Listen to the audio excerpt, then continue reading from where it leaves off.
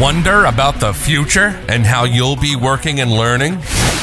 Welcome to You in 2042, the future of work, with your host, Danielle Wallace.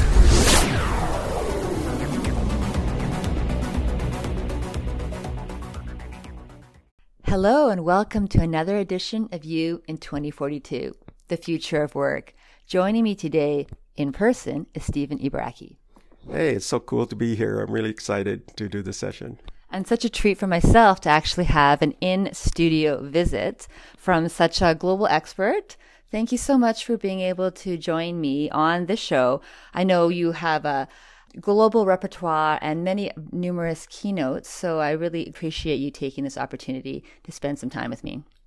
Would love to set the stage and perhaps have you introduce yourself. Yeah, I'm a teacher who became a venture capitalist, and that's what I do right now. But I work across more than 200,000 CEOs, investors, and scientists on a daily basis.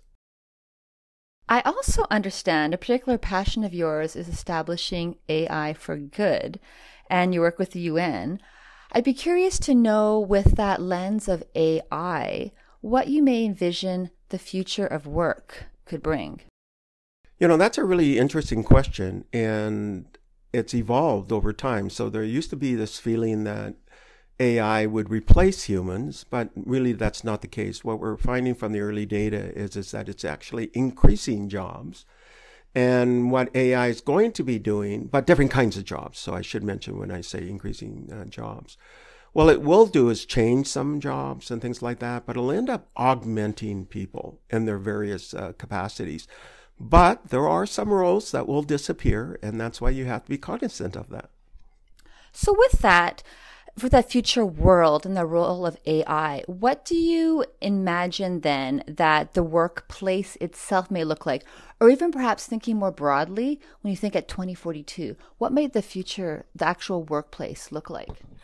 We're in this time of the convergence or the digital and biological and physical, and you may have heard of this out of the World Economic Forum called the Fourth Industrial Revolution. And then in 2018, this became Society 5.0, where you have all of these different technologies merging and influencing society in intimate ways and in profound ways. And then in about the same year, a group out of the Netherlands called KNVI, or the World Dutch IT Society, came up with Smart Humanity, and that is this sort of pervasiveness of where everything is going to go. So I've been asked to keynote some of these conferences and so on, where I speak about the Fourth Industrial Revolution and so forth. But we really are in an exponential time of change. And I use a metaphor to describe it. Imagine, for example, you had a pond and you had a flower, sort of like an invasive, beautiful flower, and went part of the pond, and it was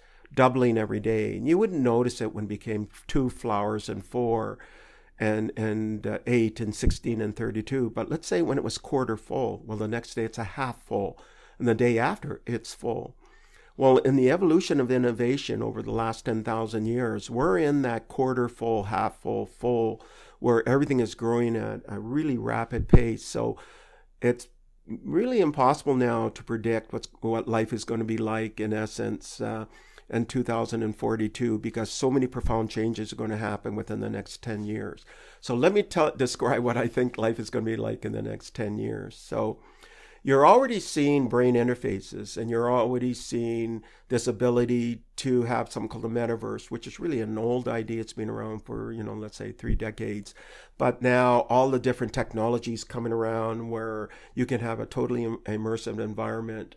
And we saw a little bit of a glimpse of that with the pandemic, where people were forced to use digital technology and then became commonplace. And now you even find people don't even want to come into work to work. They want to stay at home or work remotely. So it's profoundly changed our sort of attitudes of technology and how it could augment us or help us.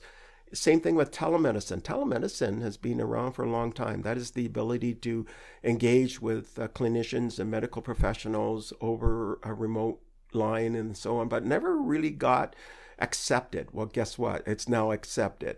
or even this idea of vaccine production, 7, 8 years, sometimes 15 years, and sometimes never being able to come with something that will be effective. And guess what? We did this in under a year, right? So you're seeing this acceleration, and so that's going to have a profound effect on what life is going to be like. So I've written some pieces on this, and I imagine, let's say, within the next 10 years, you'll get up and you'll have different immersive devices telling you what your day is going to be, and you will be to move to those different digital realms, because there'll be replicas or mirrors of the physical realm, and your life will be this sort of constant integration of all of these different pieces.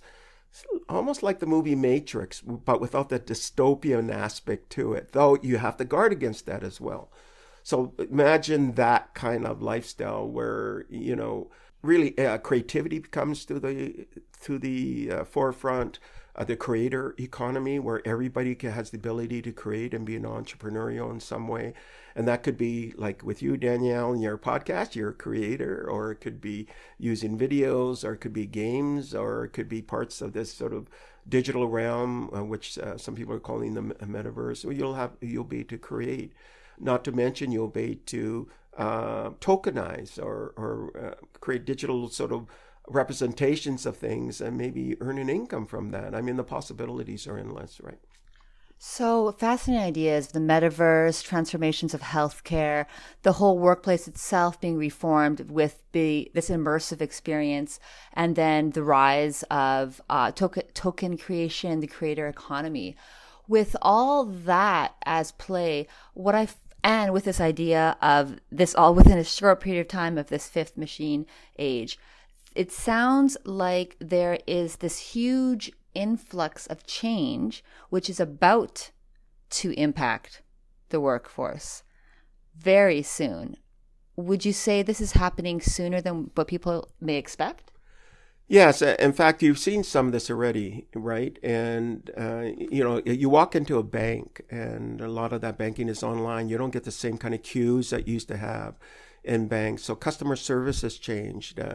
When you call up your local telecom company for something, sometimes you have to go through a series of queues, or it may bring up online help, a chat bot of some sort. So we're already experiencing many elements of this, or this idea of a digital reshaping or digital transformation. People are already experiencing this.